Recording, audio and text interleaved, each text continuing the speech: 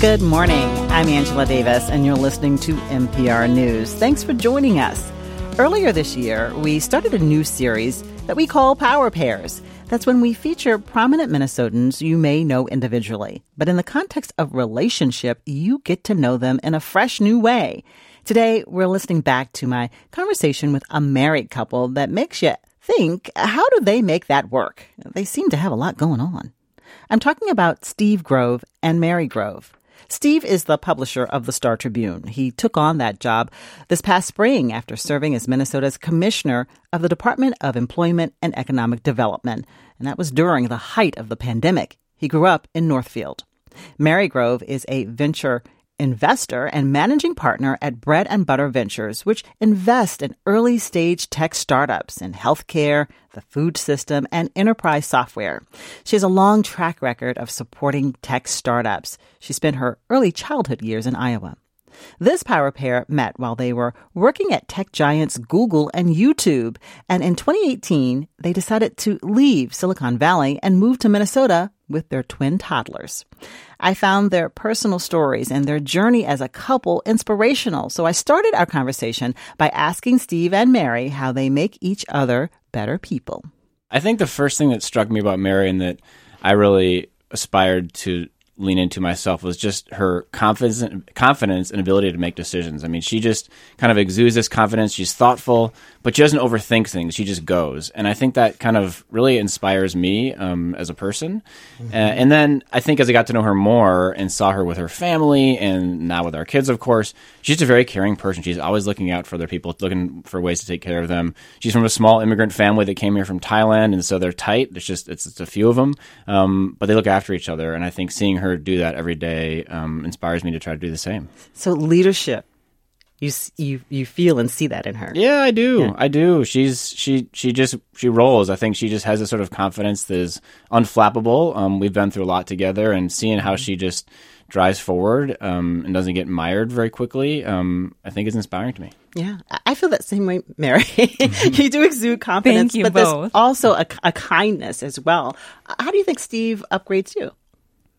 In so many ways, really. I mean, we have such a close relationship, and I think about it on 3 different levels. So one, we are really best friends. We have a close friendship that is rooted in trust and, such different backgrounds and yet so similar. Mm-hmm. He's also just an incredible confidant and the person that I and so many people go to, right? Just to share everything, really. And he's a great sounding board. He listens first, mm-hmm. which you'll hear sort of as a theme throughout his life. And then he acts and supports. And then he's just a true partner, a true 50-50 partner in every sense of the word, from our relationship to how we think about our professional lives to our role as parents. And so just very inspirational and has really showed me, what the power of unconditional love is. I met the two of you for the first time about 10 years ago when I was in television news. I was interviewing you about a summer camp that the two of you started together for Minnesota middle school and high school students interested in studying technology and possibly pursuing tech careers. I love, education stories. You used your own money, if I recall this, and a few donations just from friends and family to create this program that flew these kids to California to tour places like the headquarters of Google and where your friends worked at YouTube and LinkedIn. I remember this vividly. Instagram. Also that they could just learn and meet people in careers that they might want to pursue. And I was so struck by that. I'm like, here are these 2 successful people coming here to just kind of share that. It was the beginning of your nonprofit, which is now called Silicon North Stars. So, Mary, tell me, what was going on in your lives that made you want to do this? And why not do it in California, where you lived at the time? Yes, thanks, Angela. So Silicon North Stars has been an important part of our lives for the last 10 years. So the nonprofit turned 10 this year. And congratulations. Thank you. Thank you. The genesis is really, as you noted, Steve is from Minnesota originally. We have deep roots here and a deep passion for the community here. At the time, right after we met, we're married, we were living in Silicon Valley, right, both working at Google and YouTube, and we had no plans to move back here. And so this was our way of collaborating on a passion project originally, which was how do we connect the place we have roots and where we're from with where we lived at the time and the resources we had access to vis-a-vis the tech industry. And so that's always been our mission is really about supporting youth specifically from Minnesota and specifically from economically underserved backgrounds here to inspire and educate them towards futures in technology. Right? We believe passionately that seeing is believing, that having that early exposure, when you're in 8th grade, 9th grade in high school, I certainly had no idea I was going into tech until I did, right? Mm-hmm. And you grew up in Iowa, right? So I was born in Davenport, Iowa. My parents were both immigrants from Thailand, but quickly moved to California as soon as my dad graduated from chiropractic school. So I was raised in San Diego. Okay. Went to college in the Bay Area. And so Midwest roots, California upbringing, and we really felt like we want to connect, back to the Midwest. I remember my assignment that day. I didn't want to leave because the energy in the room in the beginning, this may have been maybe the second group of kids that had gone and come back. And you had a video, you were showing them the pictures of them touring places. And then I got to interview some of the kids. What stands out in your memory, Steve, about why at that time in your life you wanted to give something back like that? Oh, it's super fun. I mean, I think for us, it was early in our marriage, and I think we were preparing to have a family but hadn't yet, and we're kind of struggling on that front. And so we had this energy, this kind of space in our life that we thought, gosh, what if we helped some kids that weren't a part of our family? And these 8th grade students who we got to meet through some partnerships that we developed, we're all just heading into high school and trying to figure out what their next step was. And I think the chance to make that connection for us was just an early kind of brainstorm. Once we did, we realized that many of the people they met were as inspired as they were. We saw volunteers from across Silicon Valley thrilled to come and help young people, our friends. Yeah, many of them who were from the Midwest as well, but were living in Silicon Valley. I thought, gosh, if I had this resource when I was younger, I might have had a different pathway myself. And so it just kind of built on itself. It was sort of an idea that then just grew into a nonprofit. So 10 years later, Mary, how has it changed? How has it evolved? And what is your involvement in it still? So we're super involved in it. I run the program today, day to day. And, it really has evolved. We have over 150 students in the program now. So when it began, it was take a rising cohort of 9th graders, so summer before you start high school, selected through our partner organizations, bring them to Silicon Valley, spend a week touring the best of, right? So visiting places like Google, YouTube, Airbnb, Uber, going to Stanford, going to Berkeley. You swing by Stanford, right? Which is where you went to college. So they could see a college campus. It is. And that idea of seeing is believing, right? We'd meet mentors. We would give the students a startup exercise where they would actually form teams, do design thinking, pitch ideas in front of a room full of local entrepreneurs and supporters. And so that was the model for the first few years. And it was come back to Minnesota, start high school. We try to build an infrastructure here on the ground to support the students once they started school. But fast forward to 2018, when Steve and I moved here, we continued the program, as it had been running. And as we got to know the ecosystem here, we realized there's a thriving, growing, emerging tech ecosystem here.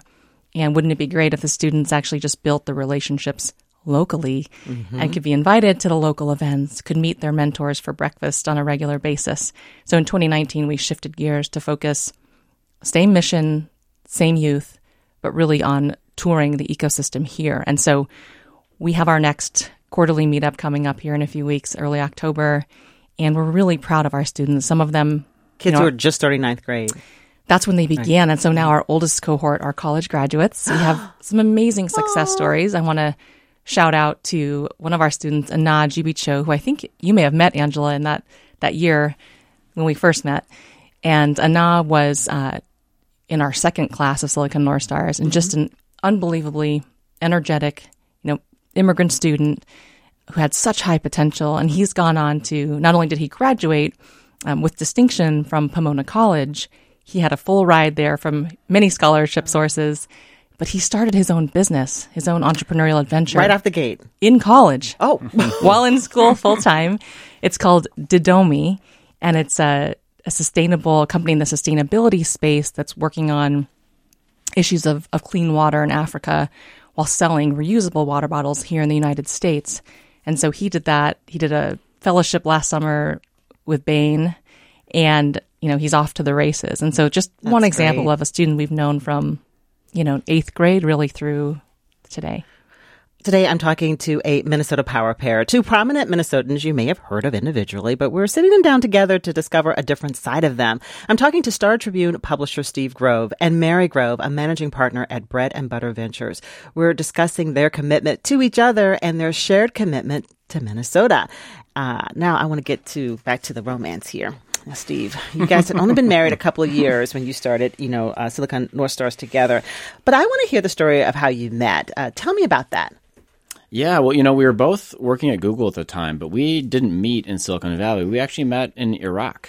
We went there on a business development trip that the Pentagon sponsored. They were trying to get American companies to leave the country and do some economic development work in areas where we had troops in the ground. And so Mary had actually organized this trip over to Baghdad to help start the Google domain for Iraq, the localized domain of Google. And I went along as a YouTube kind of content person to try to get more content from Iraq onto YouTube. And we met. So you don't know each other? No. Okay. Well, we sort of over email, but then we met there and kind of hit it off. But I had just moved to New York at the time, so we came back after this week and a half long time in Iraq, and she was just leaving New York when we arrived back. So we thought, maybe this was just, a friendship, and we'll see where it leads. But we kind of stuck with it and did long distance for a year, and I came to my senses 9 months later and chased her out to California, and a few months later we were engaged. So it was sort of a unique moment. It could have been ships passing in the night, but there was something there, and we followed it. But again, I'm hearing shared interest, right? You had a shared interest in something. And Mary, what do you remember about meeting Steve?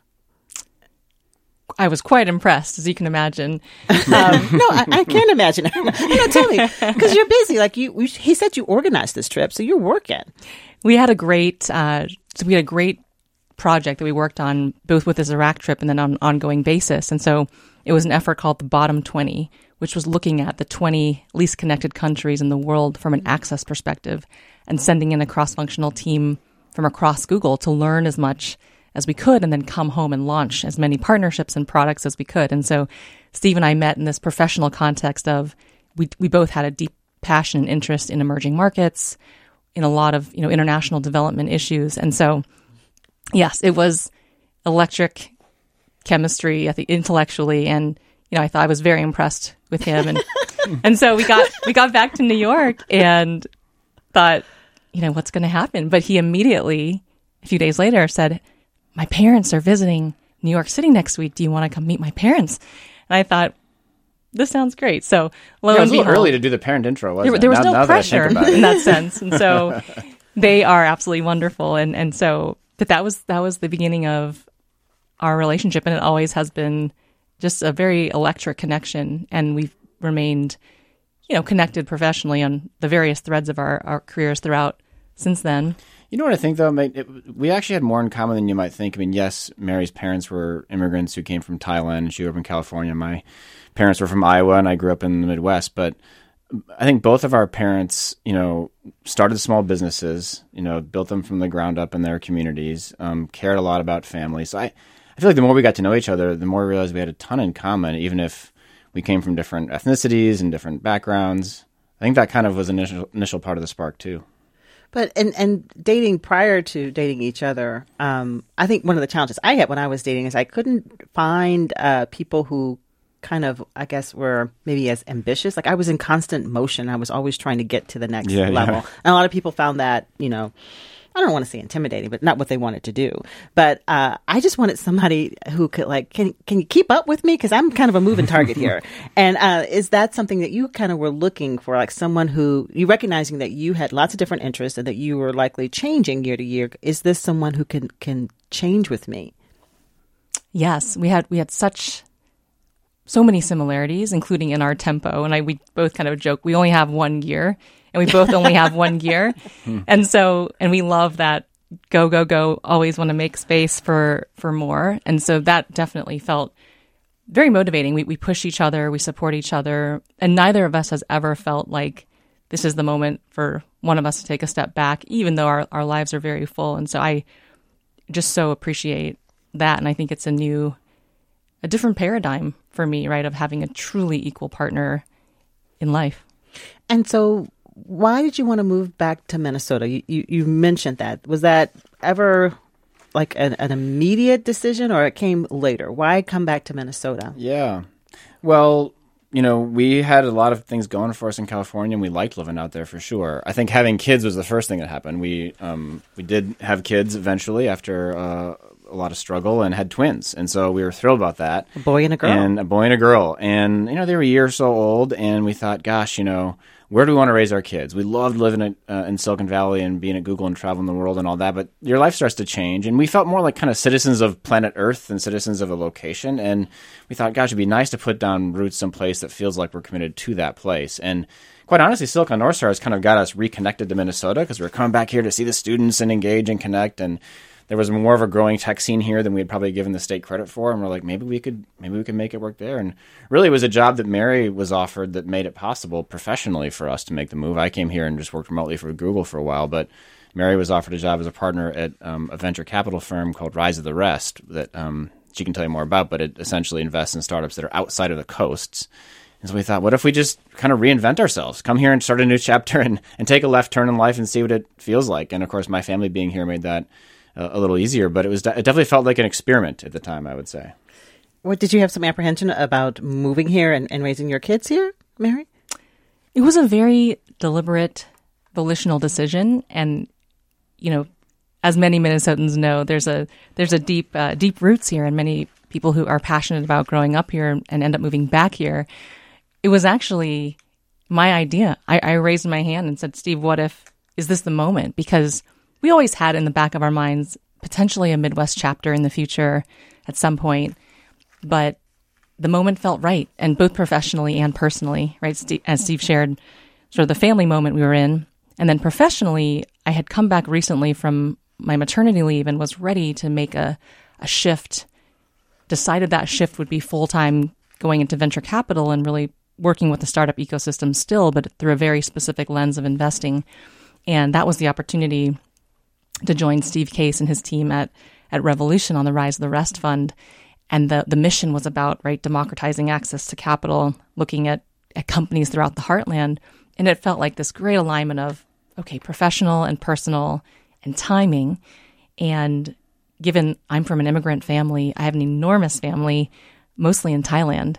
And so here in the U.S., we're extremely close, but we're just a handful of my immediate family. We're in a variety of different cities. And that idea of raising our kids in this community, helping be a part of it, helping to hopefully bolster and build some unique things here, was really exciting.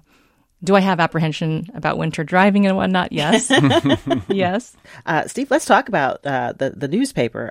What does the publisher of a major newspaper even do? What's your job? Well, that's changing a lot these days, I think. Very impressive, but what is your job? Yeah, well, I'm charged with leading our organization to its next chapter, really. The Star Tribune is something that I think so many Minnesotans have known forever. I certainly grew up with it. It was this kind of iconic brand in our state, but it was known as a newspaper, a physical stack of paper that gets dropped on your front door. And that's changing rapidly, right? People get news in far different ways. So really my biggest job is to work alongside my amazing colleagues at the Star Tribune and help us navigate the transition to a new chapter, which is entirely focused on a digital product and a digital business model, and to reimagine what the Star Tribune can be for Minnesota. I think this is an institution that has done so much for our state and can do so much more. And it's a time, I think, in Minnesota where uniquely we've had several years of really challenging news, probably moments where people don't want to pick up a newspaper and don't want to read the headlines. News fatigue. It's everywhere. Mm-hmm. And I think there's actually a lot more going on in Minnesota that we can be proud of and that we can learn from too. And so we're really seeing this as a moment to reimagine how we expand our coverage, how we tell more stories for the state, how we remain committed to being that check on government and on leadership, but also help elevate stories that you might not otherwise find elsewhere. So it's an important moment for us, and one where we have to kind of reimagine everything if we're going to build this next chapter in the way that Minnesota deserves. I'm not sure many people know that you started out as a journalist. You interned with Atlantic Monthly. You were a writer for the Boston Globe. You did some work with ABC News, and when you were at YouTube, you led their news and politics division in New York. So what is it about journalism that you enjoyed as a younger man, and what do you see as the challenges now? Yeah, I remember in college thinking, gosh, the best job on the entire planet is to be a staff writer for the New Yorker. Wouldn't that be the most amazing job in the world? I just like to write, I like to report. But I didn't have that long of a career in journalism. I think I just became enamored with what technology could do that was similar to journalism, right? To elevate stories, to give us access to information, to connect us with something that feels bigger than ourselves. And I think in many ways, platforms like Google and YouTube have done that in really extraordinary and new ways. I think coming back to journalism, which wasn't something I necessarily expected to do, has been as much about building up our state here in Minnesota and understanding that at a time of a lot of change, really important institutions need to retain their relevancy and their power. And I think the Startup Union is one of those institutions. And uniquely in Minnesota, we've got a lot going for us. You talk about all the challenges in media, but my gosh, people here, they love their news. They love to vote. They love to participate. So there's a lot of reasons to be really optimistic about Minnesota as a place where we think we can build the leading model for local news in the country. You look at the New York Times, the Wall Street Journal, these are kind of seen as these national models. We think the Startup Union can be that model for the rest of the country for local. And it's just going to take some hard work, some innovation, some willingness to fail, try some new things. But I'm confident we can do it. We've got a great team there, and we're going to keep growing. We've got a great owner and a great board, too. Mary, I want to learn more about, some of your previous jobs. When I first met you, you were, I think, the director of Google for Entrepreneurs. Now, what is Google for Entrepreneurs? What was that job?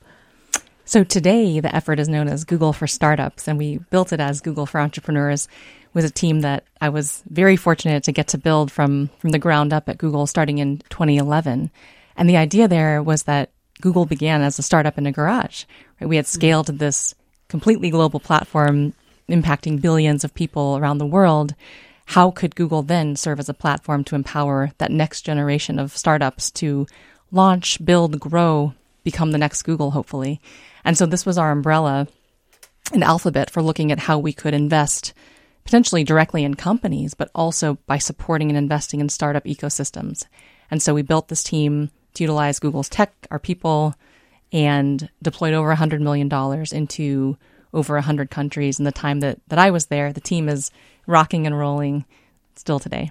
And so now, as a managing partner at Bread and Butter Ventures, I love the name, describe what you do and explain, what is a venture capital firm? Well, thank you. We love the name, too. I didn't know until I moved here that one of the nicknames, the many nicknames for our great state, is the Bread and Butter State. So it seemed very appropriate. But venture capital is a very specific form of financing a startup or a new company. There are many ways to capitalize a business, and venture is a great fit for companies who are building high growth, high potential startups who are, trying to build billion-dollar companies to change, transform industries. And so this is an industry that's been around for quite some time. And yet, one of the things that I'm passionate about is that great ideas exist everywhere, but we don't have democratized access to capital, to venture capital specifically, right? And it's our mission to change that paradigm. And so what kind of companies do you focus on supporting? So with Bread and Butter Ventures, our goal is really to invest early stage, so seed stage venture all across the country, but we leverage what we call the Minnesota home field advantage. So leaning into 3 core sectors where I would argue Minnesota is bar none in the nation and perhaps even the world. So healthcare, the food system or food tech, and then enterprise SaaS, which is enterprise software. Those are the 3 focus areas. And the way that we operate, we think what makes us special vis-a-vis our location is really leveraging this Fortune 500 and large enterprise backbone that is so strong here in our state. And Angela, I would say that, moving here, having worked in ecosystems all over the country, all over the world, wow, Minnesota is sitting on an incredible asset, again, via this enterprise backbone. So my business partner on the fund, Brett Brohl, and I had this thesis that if you can leverage that enterprise backbone to tie these titans of industry with the emerging tech startups and their verticals, incredible things can happen. And so we've gone out and partnered we have 17 partners who are collaborators with our Bread and Butter Innovation Circle. And those include organizations including 3M, Allianz, Blue Cross Blue Shield Minnesota, Mayo Clinic, U.S. Bank, and more. And it's really about leveraging the expertise in our ecosystem. So we have a vehicle of capital that we've raised from what we call limited partners or our investors that we're then investing into a portfolio of tech startups. And we're privileged to have, again, groups like Blue Cross Blue Shield, Minnesota, Burnix, the Bigelow Foundation in our corner supporting the work that we're doing. And I know you have a heavy interest in women-owned companies owned by people of color. Is that unusual in the venture capital world? Unfortunately, the numbers are very abysmal as we look across the industry. Oh, abysmal. So, okay. Abysmal. So, okay. That gives you a picture. Year, for example, last year, only 2% of venture capital funding went to companies with female founders. Less than 1% of venture capital funding last year went to companies founded by people of color. And with Bread and Butter, we're very clear that our laser focus is investing for financial return. This is an asset class, right? We're responsible for returning capital by investing in phenomenal businesses. And the big and is that we believe the way to do that is investing in the widest aperture possible of companies founded by people from all backgrounds who are building technology that represents the people their tech is built to serve, right? And we saw really during the pandemic that many women-owned businesses, businesses owned by people of color, I mean, there were leaders getting things done. Absolutely. Right? Absolutely. And we find that. So in our portfolio, we have 67 companies at the moment. And we're really excited about the fact that 53% of our companies are led by female founders. And 63% of our companies have at least one founder who's a person of color. And we don't have quotas, right? It's more about the intentionality of every layer of the stack. Who do we take capital from? What does the composition of our team look like? Who are we seeing from a pipeline perspective? How do we help our companies after we invest, recruit and retain good talent? How do we think about board composition? So it really is, it feels like the early innings, but the right conversations are happening across the industry. And I feel very hopeful. I have a written question here, Steve, for you. Sarah and Edina would like to know, what does Steve Grove think about the reading issues and the reading crisis in Minnesota? What happens to places like the Star Tribune when we have maybe a literacy issue that we're dealing with, particularly with the younger generation? She says too many kids are being left behind. So both of you have a deep interest in education. What are your thoughts about maybe coverage of this in the paper? And what are we going to do about not enough kids being able to read at the level they should be for their grade level? Well, this is a crisis, and it's so important to our state and to our future. I think the American education system needs to take a good hard look at reading in particular as this foundational component of how we grow active citizens and smart young students for our future. There's a lot of good work done out there. I think there's a lot more money the legislature has put towards education this last session that should help us here in Minnesota. We've generally led the country in some of these categories versus lagged it. But of course, there's huge disparities based on your zip code. And that's something that Silicon North Stars is trying to tackle by focusing on neighborhoods and in communities where you have students that face bigger barriers for growth. For our business, for the Star Tribune, you're right. I mean, we need good readers. We need people who want to read to be our future customers and audience. But also we're looking into other ways to meet people where they're at, right? Which means that not just the written word is how we're going to do our journalism moving forward. We're going to lead more into other mediums that are popular with younger people too. So we're looking more into audio and video and some of those other tools. But at a foundational level, I think Minnesota's success is the Star Tribune's success and vice versa. I think if we have a state where you've got students who can read and who are captivated by the written word and want to learn more through it, then the Star Tribune can help deliver great content to them and we can all grow better. And Mary, how old are your twins now? They are 6, or as they'll tell you, 6.5. 6.5. So you all, as parents, you're spending time helping them learn how to read. And what have you learned about, that process of how kids come to learn at such a young age? Well, each child's learning journey is so unique and different, right? And so that's part of it is how do we ensure that it isn't a one size fits all and we can think about customized ways of learning for each child. I had a good reminder of this with Silicon North Stars, right? We have a college scholarship program as part of our organization. And with that, we have a standard application process where you submit essays, answer a few essay questions. And one of the parents flagged to me, my child really struggles with that, but is so bright and so committed to your program. What do you think about a video submission? Right. And it really pushed us to think about supporting children with core literacy. Yes. And what are the ways that we can capture the full picture of who that student is in a way that meets them where they are? Let's take a phone call from a listener as we talk with Steve Grove, the CEO and publisher of the Star Tribune, who previously served as the Deed Commissioner for Minnesota, and Mary Grove, a married couple. Mary is a venture investor and managing partner at Bread and Butter Ventures, which invests in early-stage tech startups. In Eden Prairie, we have a listener calling in. This is Michael on the phone. Good morning, Michael. What did you want to ask or share? Good morning. Hi. This question is for Steve. Steve, I'm a New York transplant, and in a way I can channel some of what you've shared, you and Mary have shared over the broadcast, and finding out that this place is in many ways a gem in terms of raising children, in terms of the healthcare system. So it's been a place that I've called home now for 42 years. Oh, wow. But being an old New York Metro person, I'm very fond of the New York Times. Mm-hmm. And what I find a little frustrating with the Trib is I think it's important for me to have a pulse on local and regional news. But at times I see articles that had been in the New York Times perhaps are syndicated. And is it not a cost-effective option to create a cadre of journalists who are doing more independent research and reporting and traveling than you currently have? And I realize you can't, the New York Times is a titan in the newspaper industry. But in terms of maybe trying to shift a little bit more toward a cadre of independent journalists. Yeah. Ooh, that sounds expensive. A cadre of journalists traveling. That sounds very expensive, Michael.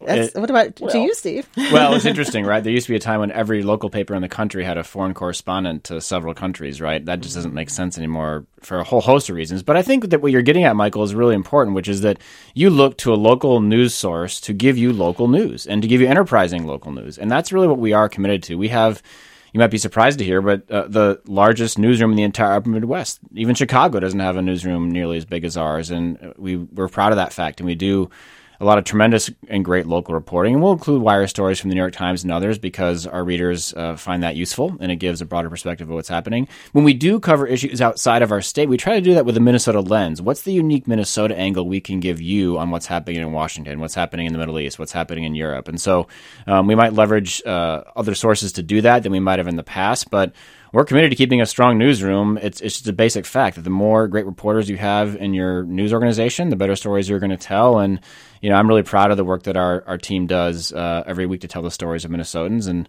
we're going to continue to do it. What about sports journalism? There have been some big headlines of sports departments just being decimated. I know. And you might not surprise you to hear, but this is our most trafficked section of the Star Tribune. There's something uniquely local and definitionally local about sports. We're committed to it. We think it's really important. We think we're blessed in this market to have 7 professional sports teams in Minnesota, which is very unique. And, you see places like the New York Times making shifts towards The Athletic as their source of sports news versus having their own newsroom. That was an acquisition they made that makes sense for their model. But for us here, there's nothing that beats having a local sports reporter who knows the teams, that can get inside the locker room and have that conversation with players and give people a lens into what's happening here. And it's a really important part of the Star Tribune. I want to learn more about what you guys do for fun. I'm sure the twins are a constant source of entertainment. But how does Mary relax? What do you like to do for fun together? We really love the outdoors as a family. So anything we can do, whether it's exploring the lakes, we got a canoe for the first time this past summer. We love camping. The kids love camping. And so it's just a great opportunity for us to be in the great outdoors. And one of the great things about Minnesota, of course, is all of that natural resource. So that's a big one. And then another is we love all things centered around food. So we love to cook. We love to eat. We love to teach our kids to cook. Mm-hmm. Some of my fondest memories were cooking with my mother growing up, by her side, starting at age 2. And she's an amazing Thai chef. And so being able to share that, my mother passed, unfortunately, the year before our kids were born. And so being able to really share in that experience of food and culture with them, maintaining her memory through that. So those are 2 things. But we love being active. We love being outdoors. The connection, right? Yeah. And the canoe. Ooh.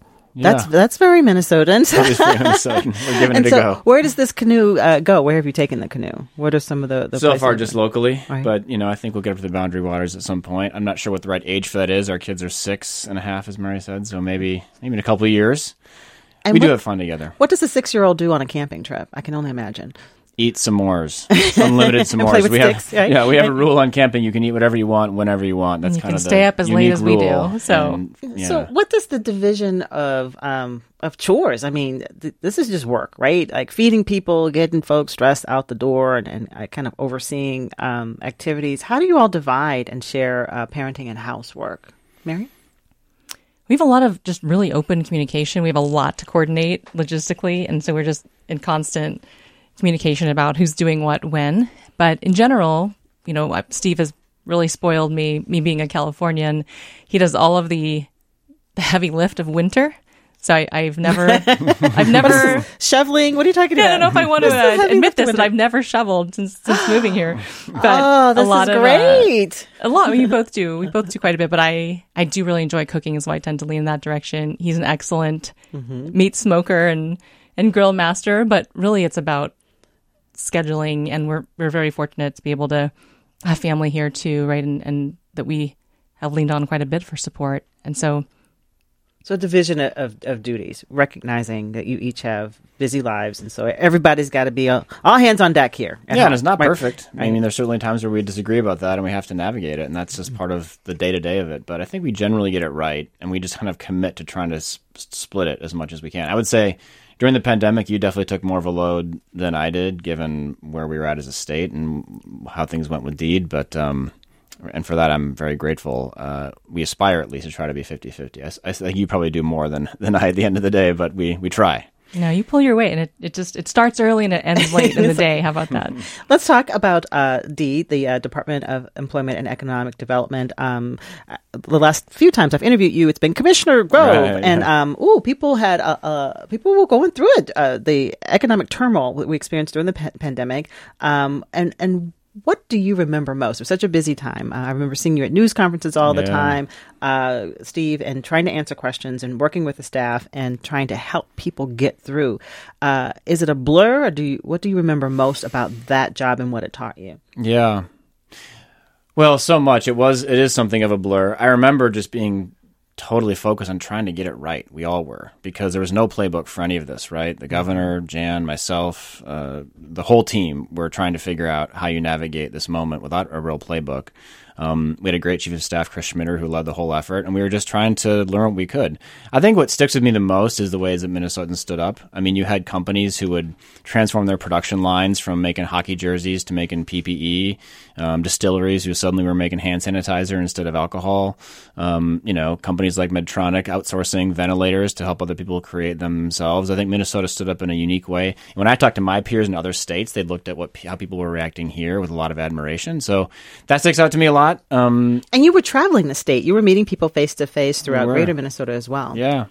And you can imagine the perspective on things in greater Minnesota was different than here in the metro significantly. And so there were a lot of really tough conversations. I think what we committed to try to do is just to always be talking to people, whether it was those daily press conferences at 2 p.m., whether it was, the hundreds and hundreds of different listening sessions we did with business leaders and workers and beyond. We knew we weren't always going to get it right, but we had to keep talking, keep sharing what we knew and what we didn't. And the governor really set that tone with his leadership, and I think we all just tried to follow it, and we did our best. A hot issue was bringing more broadband to greater Minnesota. Was there progress there? A lot of progress. You can imagine the pandemic reminded us all how important it is to have high-speed internet. And, Deed, the agency I had the privilege of leading, has one of the best broadband programs in the country. And not only did legislators continue to put more money into it, but we did a great job of pulling down federal dollars, too. We'd like to be the first state in the country to have every single part of the state connected. It's not just about being able to stream Netflix or hang out on the web. This is how you start businesses and how you ensure you can farm more effectively. It's really the modern-day plumbing, right? And I think the pandemic gave us a chance to really accelerate those efforts, because suddenly it just made sense to everyone why it was so important. So connecting the dots, that job was in many ways excellent preparation for your work now leading the Star Tribune. Yeah, I certainly learned a lot about the state. And, I think also when you lead through crisis, you develop certain muscles you didn't have before, and learning how to spot what is a crisis, what isn't, how to navigate challenging circumstances. But I think also what it did for me, I came from tech. It was a much more free-flowing environment there. I didn't think a lot about institutions as much, but when you spend time inside of government and you realize how important a stable institution is during a crisis, I kind of brought some of that with me to the Star Tribune. Star-Tribune, having a stable news organization in your state that can provide accurate, quality, objective reporting for Minnesotans is a huge part of making this a great place to live. And so that belief we can have these institutions we trust in at a time when so much is changing is really important. Mary, in addition to being a parent of twins who are 6, your full-time job as a venture investor, your job overseeing Silicon North Stars, you're also on a lot of boards, and 2 in particular that you are involved in. You became a trustee at the Minneapolis Foundation in 2020. You're also a board member at the Bush Foundation, that in 2021. Everybody is trying to get with Mary's leadership and decision making. What is it about that work, that board work, that excites you? You know, I was so fortunate when, after moving here, I realized what a philanthropic and giving community Minnesota is, right, among the highest in the nation.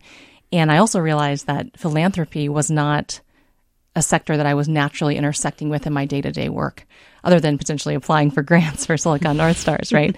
And so the opportunity to get to know our ecosystem and really immerse myself in a 360 view was really compelling. So I was incredibly honored when R.T. Ryback invited me to join the board, right, of the Minneapolis Foundation, and with Jennifer Ford Reedy and the Bush Foundation, 2 organizations I deeply admire, and the underlying work that each is focusing on, right, ranging from advancing racial equity, racial justice, to reimagining education, to thinking about regional work. It so underpins the work that I do in the private sector too, but through a different lens. And so that's been an absolute joy and honor. And on the flip side, I serve on a number of startup boards for the companies that we invest in at the earliest stage, where it's a 3-person board, a 5-person company. To get it set up right. And to get that perspective from both ends of the spectrum is super, super invaluable for me. All right, let's take a phone call as we talk to Steve Grove and Mary Grove. In Minneapolis, we have Susan on the phone. Go ahead, Susan, with your question. Hi, I'm wondering why the Star-Tribune is not carrying like a weekly article about the danger that our democracy is in, because this is not something that has to be done as a partisan issue. The facts are there, and so without any political hyperbole, we should be talking about the fact that gerrymandering and the things that are happening at the state and national level have given us a government of the ruled by the minority instead of the majority. And that's proven over and over again with the national polls that are done on the issues. And Heather Cox Richardson, with her letters from an American, has done an incredible job. And I wish that you would win a Pulitzer Prize doing a story on how we maintain our democracy. Thank you. You couldn't be more right that our democracy is precious and we need to constantly cultivate it. The existence of a strong newspaper itself is what I think makes our state a stronger democracy. This election coming up is really important, and we're going to cover it from all the angles you'd expect, and we're going to cover it from a Minnesota angle as well, and hopefully help our readers make the decisions that they want to make based on the facts. And that's the job of a newspaper. We're here to share the facts with you. You decide based on what we're able to surface, but we're going to get into it in a way that we hope reveals stories and ideas and themes that maybe you hadn't thought about before too. So excited for that. It's an opportunity for us to be there for Minnesotans and give you what you need to navigate a really challenging moment in our state and our country. We've been listening to a conversation I had a few months ago with married couple Mary Grove and Steve Grove, a Minnesota power pair.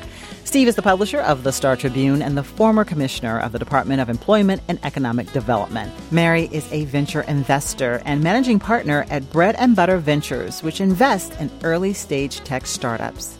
Power Pairs is a new series I kicked off earlier this year, and I am so open to your suggestions. Is there a power pair you want me to interview? They could be a married couple, siblings, best friends, or business partners, or maybe a mother-daughter, father-son dynamic duo. Email me your ideas at adavis@npr.org. And if you missed a part of today's show, remember you can find it on our podcast. Search for NPR News with Angela Davis. Wherever you get your podcasts, listen when it's convenient for you. This conversation was produced by Maya Beckstrom. Be safe, everyone.